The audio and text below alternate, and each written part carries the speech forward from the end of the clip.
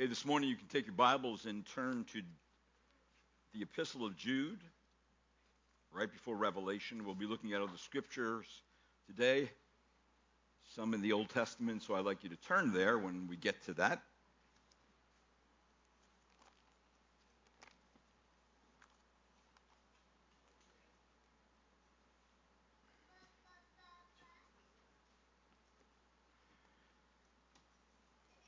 Jude chapter 1, of course, there's only one chapter.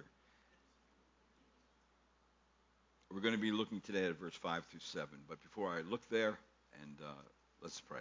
Father, this morning, as we approach your word, we come humbly before you as your people. Lord, make us attentive.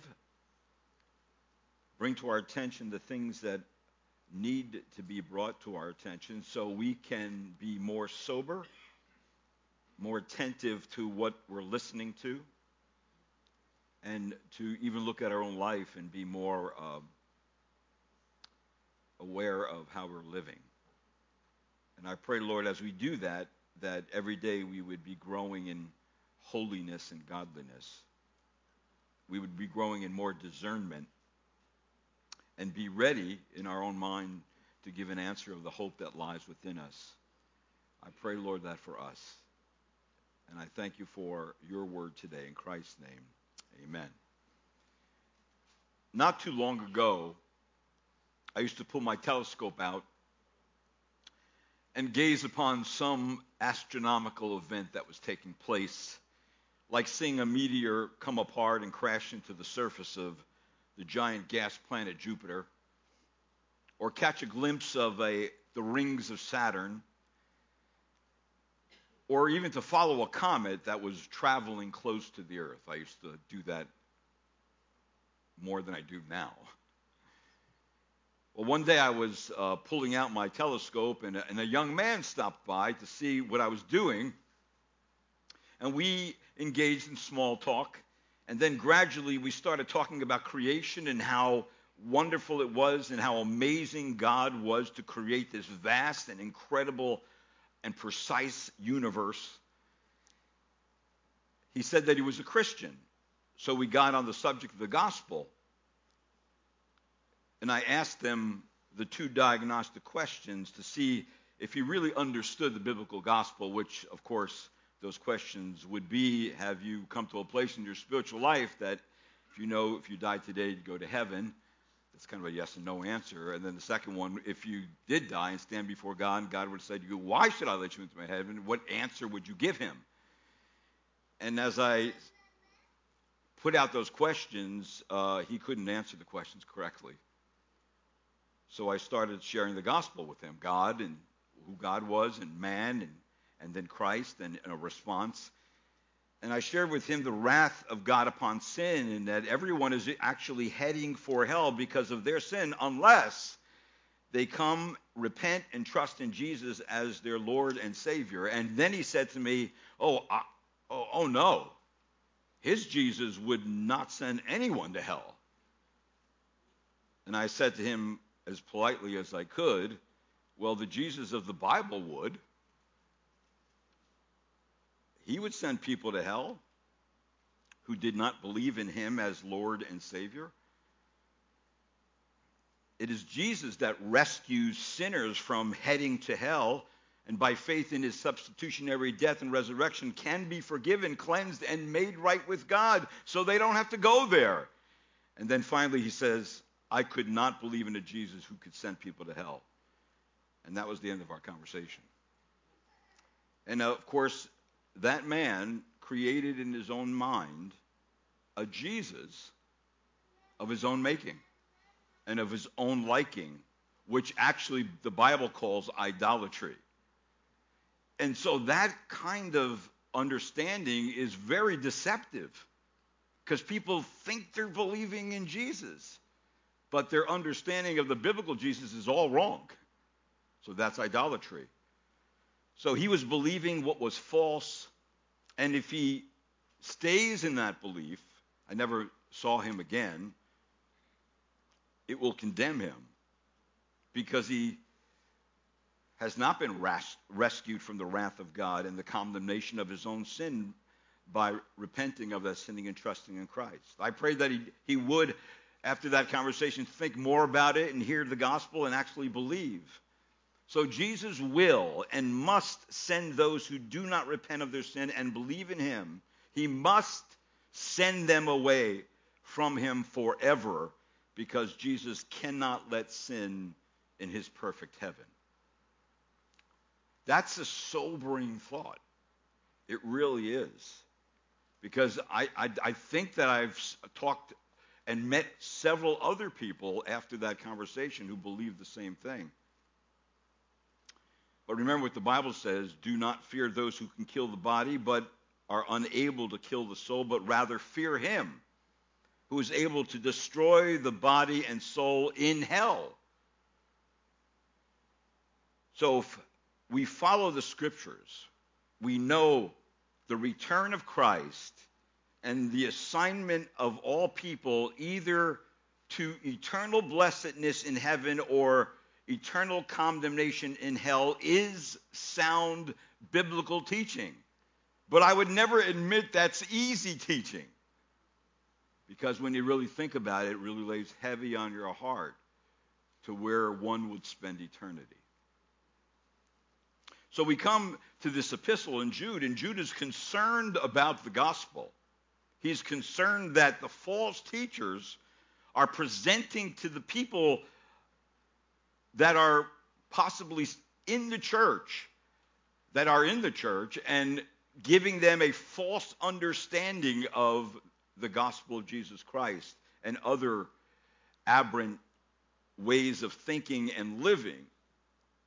And so he, of course, starts out the epistle talking to the called, to those who are in Christ because they've been called, to those who have been beloved of the Father, to those who have been kept for Jesus Christ, and those who are kept for Jesus Christ, as they live their life, they receive really abundant and multiplied mercy and peace and love that comes from God. And then they're given a responsibility because of that, and that is to defend the faith. In verse number 3, they're appealed to by Jude to contend earnestly for the faith. That's the body of truth that has been delivered to the church. And it's our responsibility to hear it, to study it, to meditate upon it, to memorize it.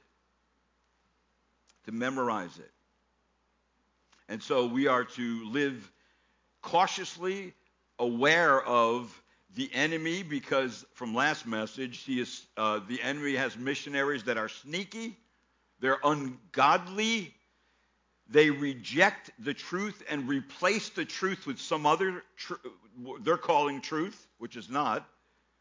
And of course, they reject the exclusive claims of Christ upon them.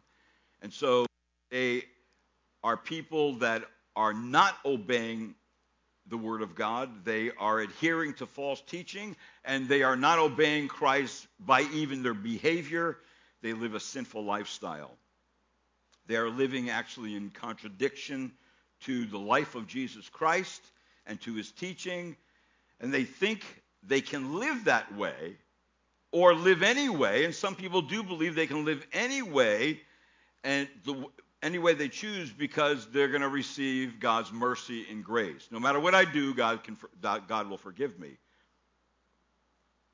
So this Lord's Day, the Scripture is really directing us to be reminded of the dreadful fate of 3 groups the Lord held judgment on in the past. I know we dealt some things in Sunday school about the past. The Lord really wants us to remember the past, because the past is something that, especially things that have actually happened, can teach us to steer away from those things today. So there's 3 well-known Old Testament stories that resemble the sin of false teachers and the judgment that they will incur if they don't repent and believe in Christ the way they ought to.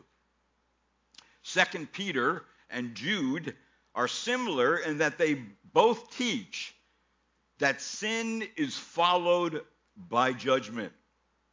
They both teach that, and they both teach that in a very direct way. So now I want you to direct your attention at verse number 5. The first part of verse number 5, where it says this, Jude chapter 1, Now I desire to remind you, though you know all things once for all, that the Lord, after saving a people out of the land of Egypt, subsequently destroyed those who did not believe. Now he is saying here, Christians really need to remember so that the truth of Scripture sticks to their minds. People don't need new truth, but only to gain a clearer understanding of the eternal truth that God has already revealed in the Word of God and given to the church. Now, what is important for us? Why is that important? Because it helps us to navigate the winding road of life with a strong, objective reality that the Word of God can be trusted while we're on our journey home. So the real substance is found in the eternal truth of God while we live each day of our lives. Now, why ought we to remember in this way? So that the eternal truth of God's Word will not be forgotten and will actually stick in our thinking. So we are to remember 3 past judgments and how God responded to each group, and then also as they responded to God and how a righteous judge deals with them. And here's the first truth, which is on the screen, that we are to remember the condemnation of the unfaithful for their unbelief. In verse number 5, it says, Now I desire to remind you, though you know all these things once for all, that the Lord, after saving a people out of the land of Egypt, subsequently destroyed those who did not believe. So the people in Egypt experienced the power of the God of Israel against the many gods of Egypt by sending the plagues upon them. And the people of Egypt also experienced the power of God, the God of Israel, against the most powerful and well-equipped army of that day when he drowned them in the Red Sea. Israel further experienced the rescuing power of God, where he saved his people from 400 years of bondage and slavery. By his mighty arm, he delivered his people from the power of Egypt, and he brought them into the wilderness, in which he said and did take care of all their needs. Every one of their needs was taken care of by God. But I want you to notice that in our passage here in verse number 5, it says, the Lord, after saving a people out of the land of Egypt, that not all the ones who left Egypt were believers. Many failed to put their trust in Yahweh, in the Lord. They failed to do that. And so their sin in this passage of Scripture, now, no matter how it's manifested, is the sin of unbelief. Can any one of us commit that sin? Yes. So all these sins that are going to be presented, we all can commit. But we don't take sin as seriously as we ought to. And I want you to notice in the passages that we're going to look at is that this sin of unbelief is manifested among the people in all kinds of ways. And so take your Bibles and turn to the Old Testament book of Numbers, and we're going to look at several passages, and I want to identify some things in those passages that the people were living out their unbelief toward God. I won't go into the great detail about them, but I do want to mention each one of them. The first one is when Israel made a golden calf. You remember that? The Bible says in Exodus 32, you don't have to turn to this passage, then the Lord smote the people because of what they did with the calf which Aaron had made. So the Lord responded to them by judging them. And then notice in Numbers 11, verse 33, this is when they despised the manna God gave them. Remember, God gave them manna out of heaven. And as they despised God, it said this. Remember, they were craving the meat that they had in Egypt, and they were desiring to have that instead of the manna from heaven. And notice what it says in verse 33 of Numbers 11. While the meat was still being between their teeth before it was chewed, the anger of the Lord was kindled against the people, and the Lord struck the people with a very severe plague. So in other words, their unbelief that God would take care of them and meet all their needs, they were already desiring in their hearts something else. And then notice in Numbers chapter 16, verse 46 through 50, this was Israel's constant murmuring and disputing against the leaders that God put in place, Moses and Aaron.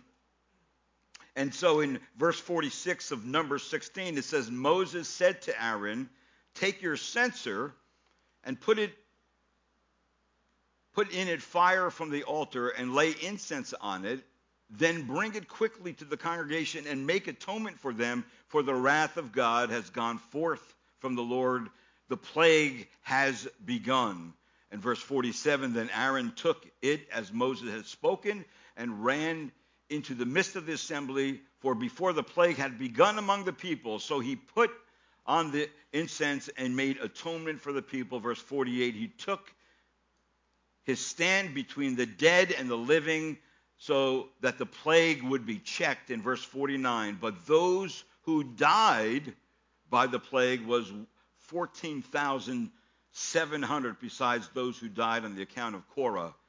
Then Aaron returned to Moses at the doorway of the tent of meeting, for the plague had been checked. So again, they didn't want God's approved leaders over them. That's how they manifested their unbelief. And then in another passage, in Numbers 29, we see here that Israel committed, it seems like their sins got worse. They committed now immorality with Moabite women and worshiped their gods. So they didn't want to live by God's commandments. In Numbers chapter 25, verse number 1, it says, while Israel remained in Shittim, the people began to play the harlot with the daughters of Moab, for they invited people to the sacrifice of their gods, and the people ate and bowed down to their gods. So Israel joined themselves to Baal Peor, and the Lord was angry against Israel. And the Lord said to Moses, take all the leaders of the people and execute them in broad daylight before the Lord. Now that's pretty severe. But again, unbelief was manifesting itself before in these different ways, and God says, no, you're not going to get away with that. I'm a God of justice and righteousness. I'm a God of truth. I'm a God who takes care of you, has mercy on you, who delivered you from Egyptian bondage, but you're not remembering that. You're just going by the dictates of your own heart. But these people are manifesting unbelief because they weren't believing in God. And of course, the Bible goes on to say in that same passage, and he went after the man of Israel into the tent and pierced both of them through, the man of Israel and the woman through the body. So the plague of the sons of Israel was checked, and those who died by the plague were 24,000 people. That they decided to say, hey, listen, we're going to give up the commandments of God between one man and one woman. We're not going to marry within Israel. We're going to go outside of Israel, and we're going to have relationships with the Moabite women who were idolaters. And so they began to now not only commit physical adultery, but spiritual adultery against God. And God says, no, that's not going to take place. And he holds judgment on them. So what is their judgment? Their judgment is physical death. What was the root sin in their heart that produced all this aberrant behavior? Well, right here in Jude chapter 1, verse 5. Subsequently, it says, destroy those who did not believe. But do we actually believe that not believing is that serious? And that it could bring this kind of judgment? In fact, there's only two people of that generation that made it into the promised land. And who was that?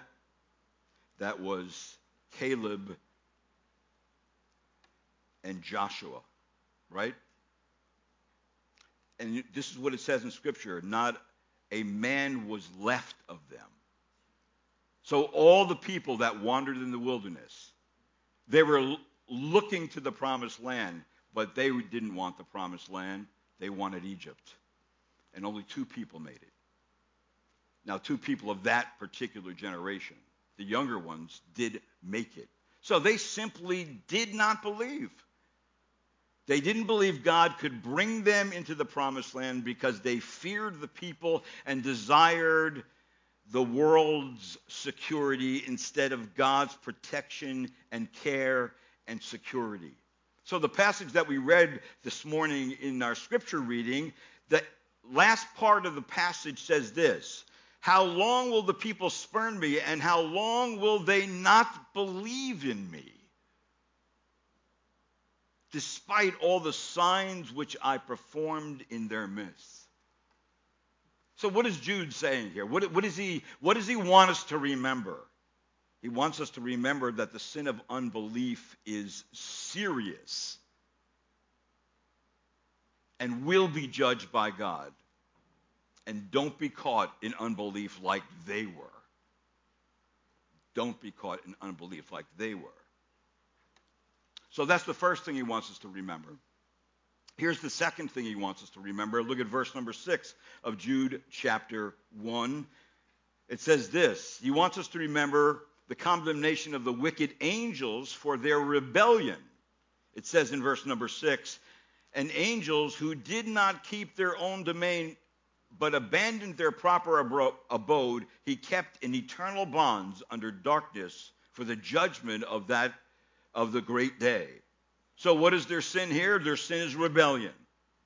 And it is seen in the action of these fallen angels who did not stay within the limits of the authority that God gave them.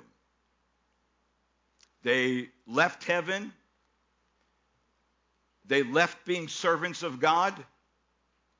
They left the role of messengers to humanity. They left the place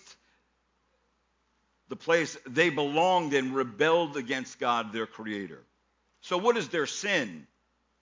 Well, the sin goes really back to Genesis chapter 6, verses 1 through 4, where I'll read it to you. It says, now it came about when men began to multiply on the face of the land, and daughters were born to them, that the sons of God saw that the daughters of men were beautiful, and they took wives for themselves whom they chose. Then the Lord said, my spirit shall not strive with man forever, because he also is flesh. Nevertheless, his days shall be 120 years.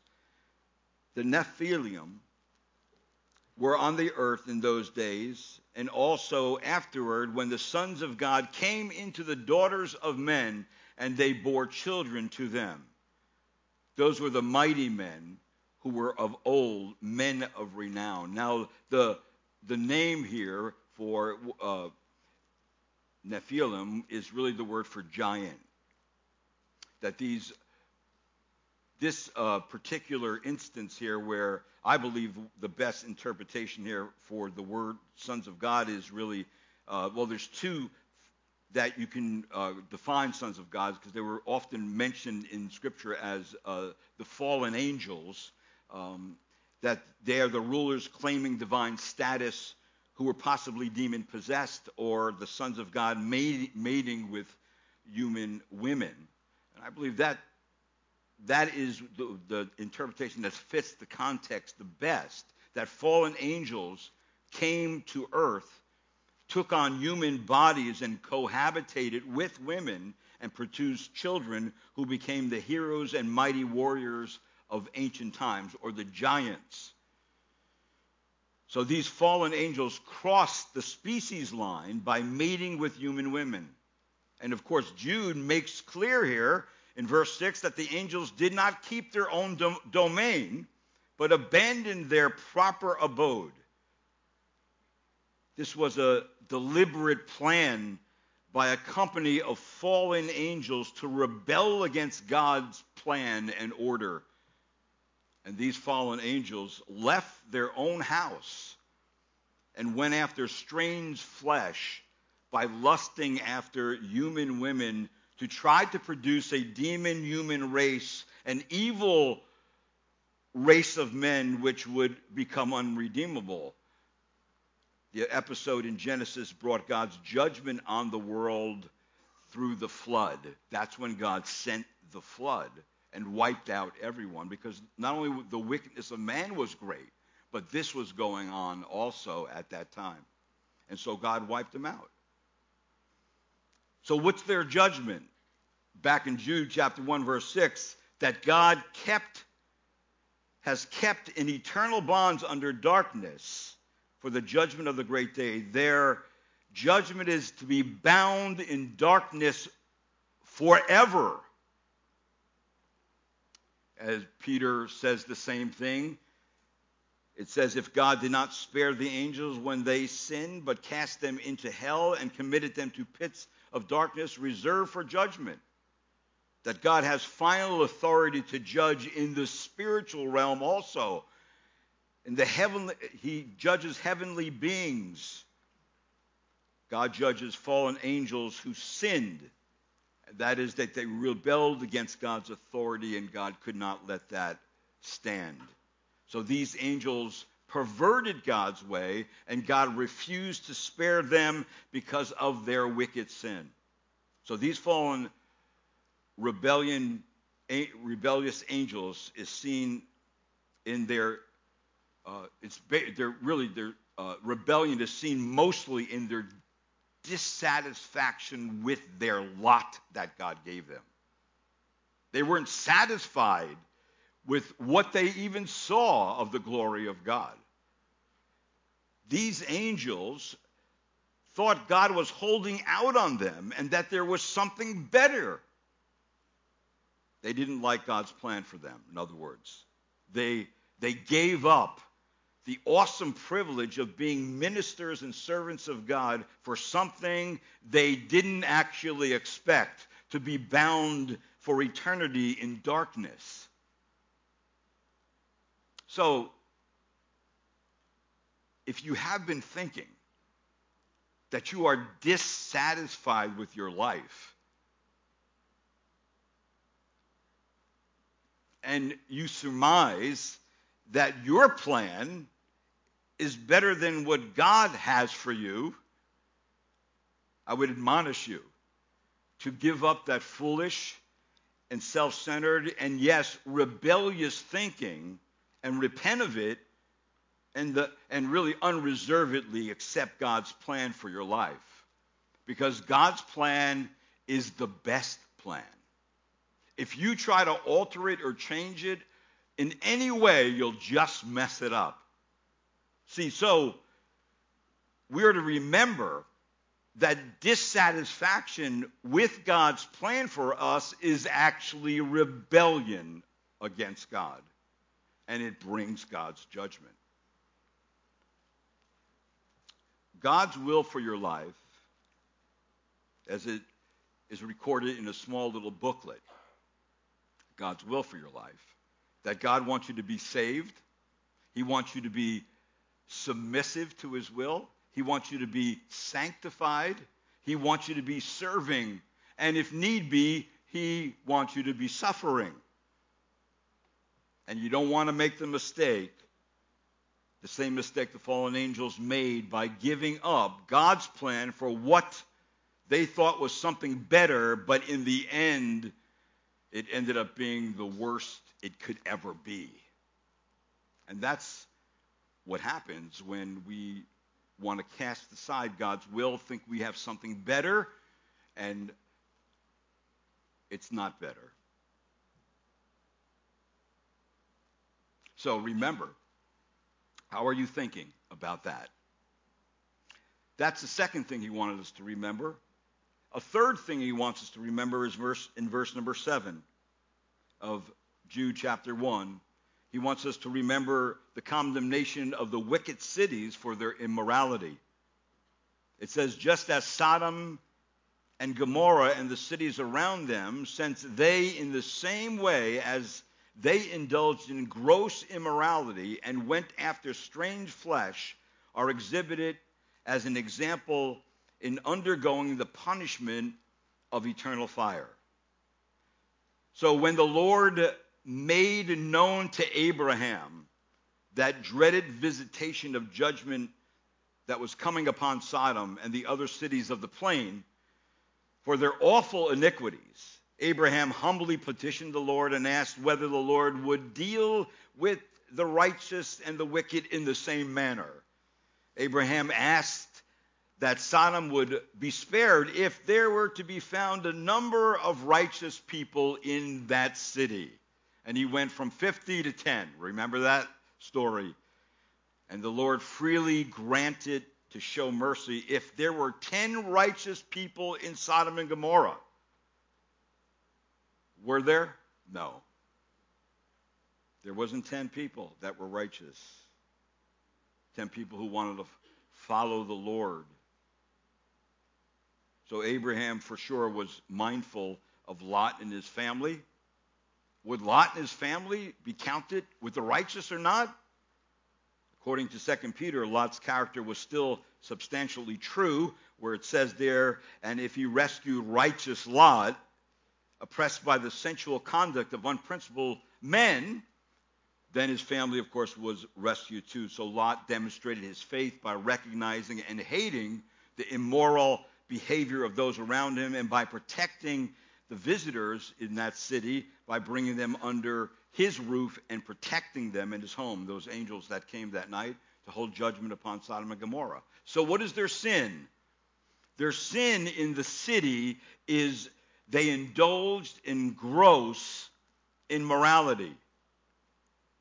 So along with the gross sexual sin, the people of Sodom were filled with pride, they were filled with greed, they were filled with selfishness, and they oppressed the poor, they oppressed strangers. However, the people were driven by sinful lust, that the sin of sodomy,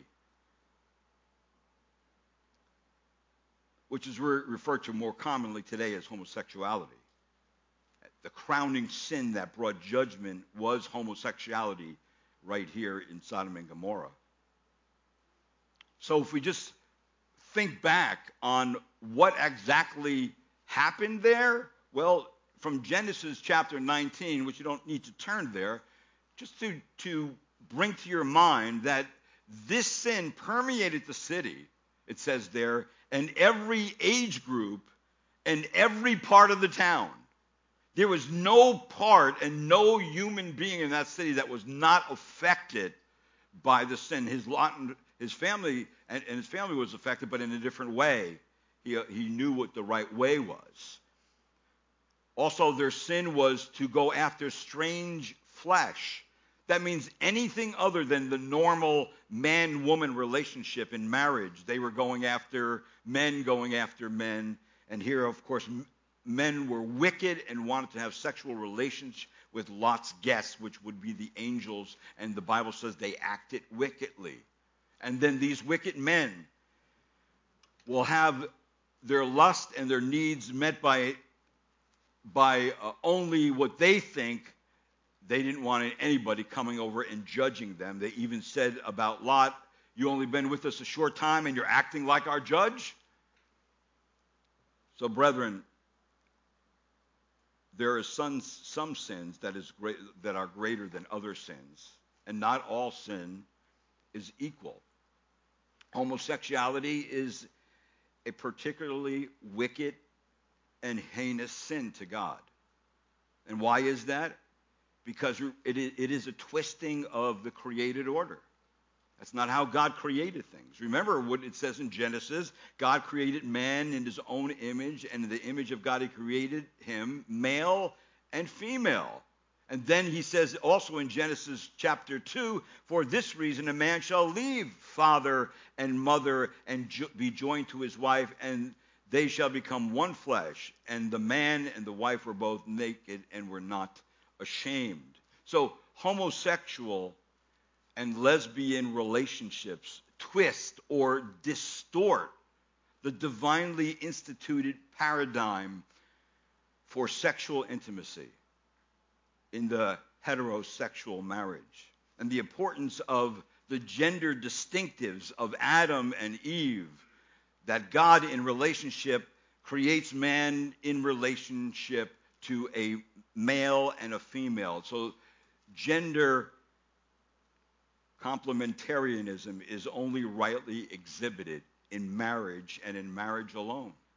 Second thing is that it's a heinous and wicked sin is because it's a falsification of the procreation order. The mandate given in the beginning was be fruitful and multiply and fill the earth and subdue it. That was God's command to Adam and Eve. And this mandate was not given to two men or two women, but a man and a woman. Without artificial means, homosexual and lesbian couples cannot procreate or fulfill God's command.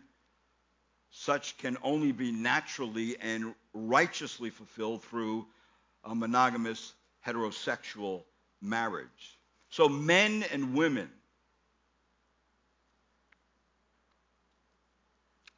are brought together in marriage by God.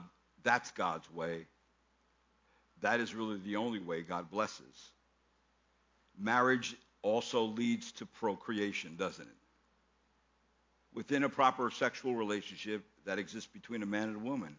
And if homosexuality is really allowed to permeate a culture or a country, it will really render that particular country or civilization extinct finally, because it just goes against God's created order.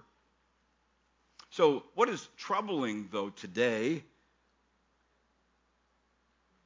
and what has been a revealing indicator of what young people between really the ages of 18 and 24 think about certain sexual behavior, such as sodomy, is really alarming, because they really don't think the homosexual issue is a real issue today. And I'm not just talking about young people in the world, but also young people in the church. That the culture has continually bombarded the minds of people with the thought that certain alternate lifestyles are normal and acceptable behavior. And even teaching that there's more than man and woman. There's another alternative. They think that people should no longer question it, but just accept it, and especially if it is accepted by the masses. And for some who hold such views, will punish you if you don't agree with them. So they say they are tolerant and accepting people, but are not at all tolerant of accepting God's truth found in the Bible. And for the most part, a certain group have no tolerance for these things at all, especially the truth. They basically say we will not have a standard to live by from a God we don't believe in. We will live by our own standard. And that's really what is taking place. People living by their own standard. And so when we think about that, we have to say that because we live in a pornographic culture, that we must say that pornography is sin, that the only hope for conquering pornography is coming to Christ and having the Spirit of God indwell us so we can have victory over those things. And also, a key place of pornography is really in the heart. It's in the imagination. It's in the minute-by-minute thinking that we have to put to death. Looking at pornography is usually driven by two sins: the sin of selfish pleasure. In God's design, sexual pleasure is to be found in giving pleasure to your covenant partner. And pornography is, by its very nature, self-focused sensuality. Also, it's driven by the sin of discontentment. Proverbs says that a man is, I find his sexual satisfaction, his exhilaration, his enjoyment with his wife. And the husband who is looking at other things will find discontentment within his marriage, and vice versa, because pornography is really taking root on the female side too, in a large way today that it wasn't in the past. So we have to consider the consequences of viewing pornography, that it displeases God, and that it is a sin that enslaves to sexual lust. It's a sin that generates a crushing guilt feeling. And finally, it's a sin that really spiritually paralyzes people. And causes them to move away from God's standard. Now, I mention that because we live in this culture. We live in a immoral culture. And God takes this particular sin very seriously, too. For if you go back to Jude, verse number 7, notice what it says. It says, what's their judgment? Their judgment is eternal fire, are exhibited as an example in undergoing the punishment of eternal fire. That the judgment of God on Sodom and Gomorrah is a reminder of God's view on sodomy and proper understanding of sexual relationships, a relationship between one man and one woman in marriage. So divine judgment fell upon Sodom and Gomorrah, teaching that unbridled sin leads to ruin. And God reduced that city, those cities and the surrounding cities to ashes. That Jude and Peter used Sodom and Gomorrah as an example for the punishment of the ungodly, which is characterized by eternal fire. For it says this in 2 Peter, if by turning the cities of Sodom and Gomorrah to ashes, he condemned them to extinction, making them an example of what is going to happen to the ungodly. So this is what is in store for the ungodly, for the unbeliever, for the rebellious, for the immoral. Jesus' words in Luke 17, verse 29 and 30, actually indicate that the coming future judgment will be far greater than the judgment that was upon Sodom and Gomorrah. For this is what it says there, but on the day that Lot went out from Sodom, it rained fire and brimstone from heaven and destroyed them all. And then he says this, it will be just the same on the day that the Son of Man is revealed.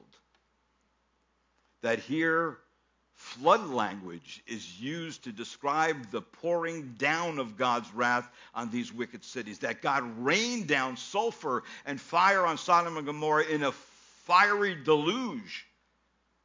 And the result of that destruction caused the smoke to rise from these cities like the thick black smoke of a furnace of intense fire. The whole land was burned out so that nothing could grow there and no person could live there anymore till this day. So the final judgment will be far greater for those cities in Jesus' day than for Sodom, because the greater and the final revelation has come to them in the person of Jesus Christ.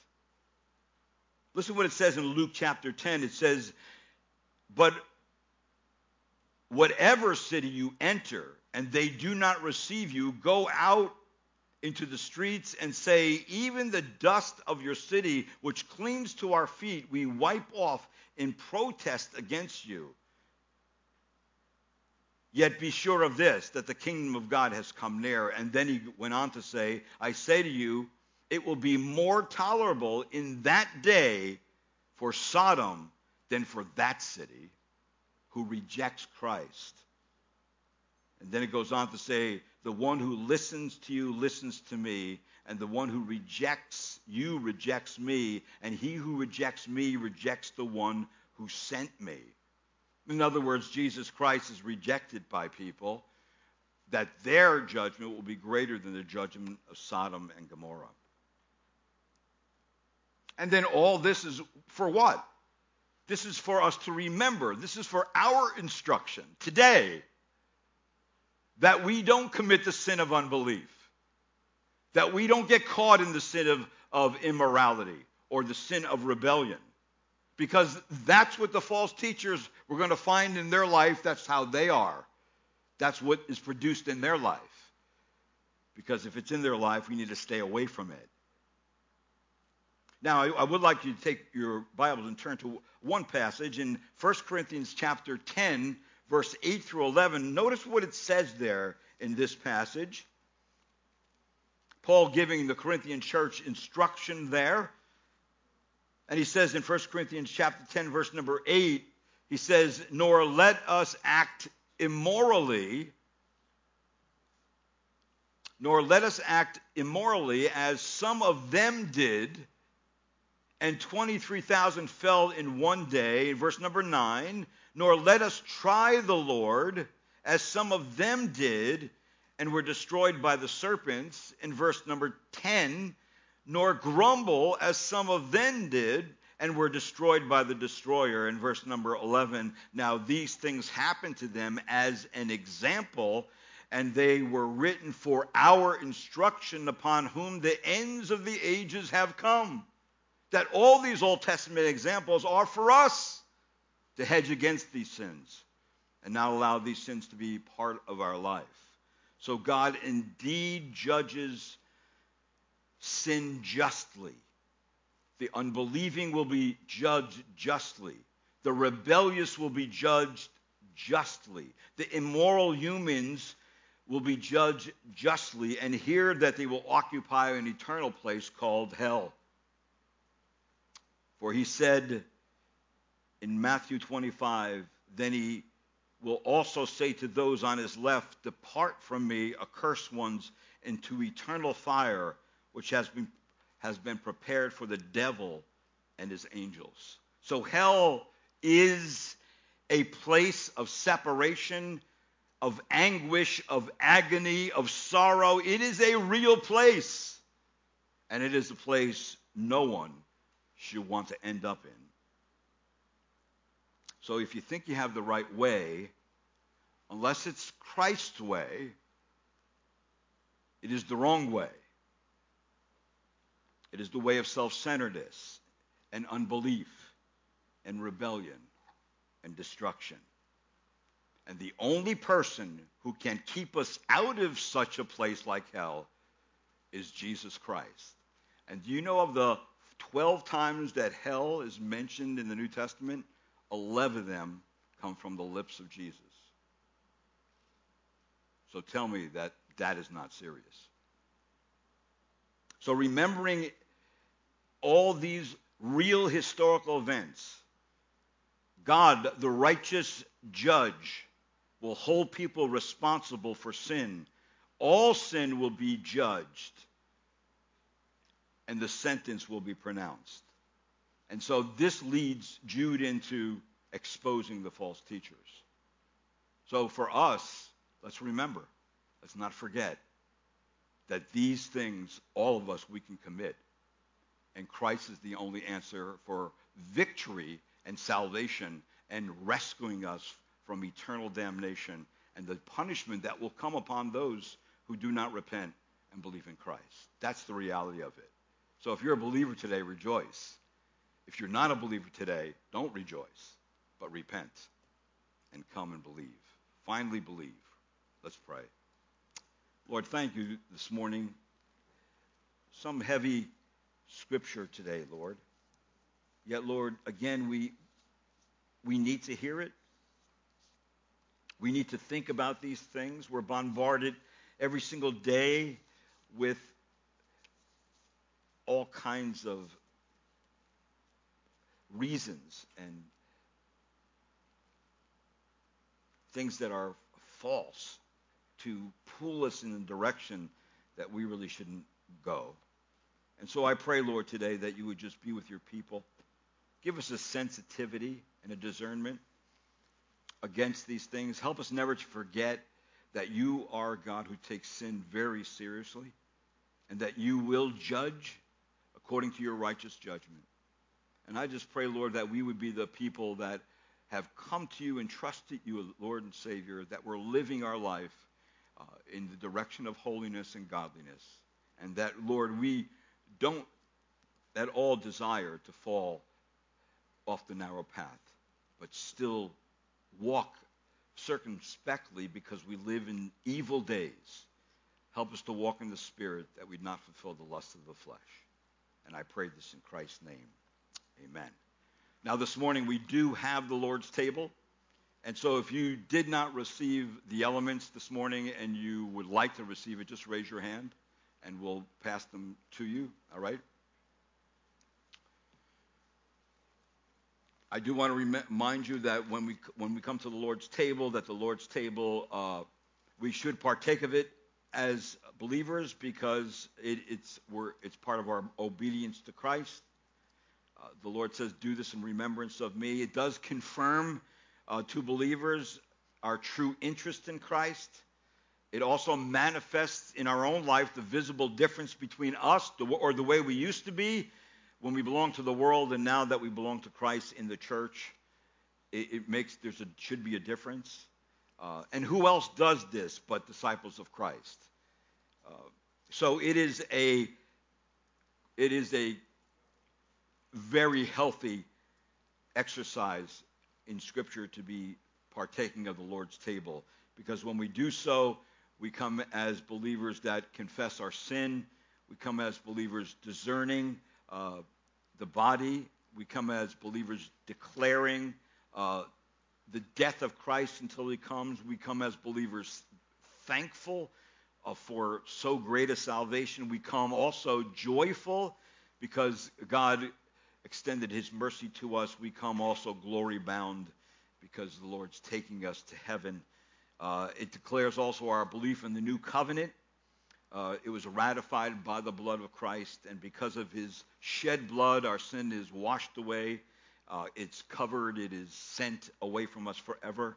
And then, of course, it declares our belief in the physical death of Christ, that he came into this world, took on a human flesh, died as a human on that cross, the God-man on that cross, and he paid for our sin. He took on the full wrath of God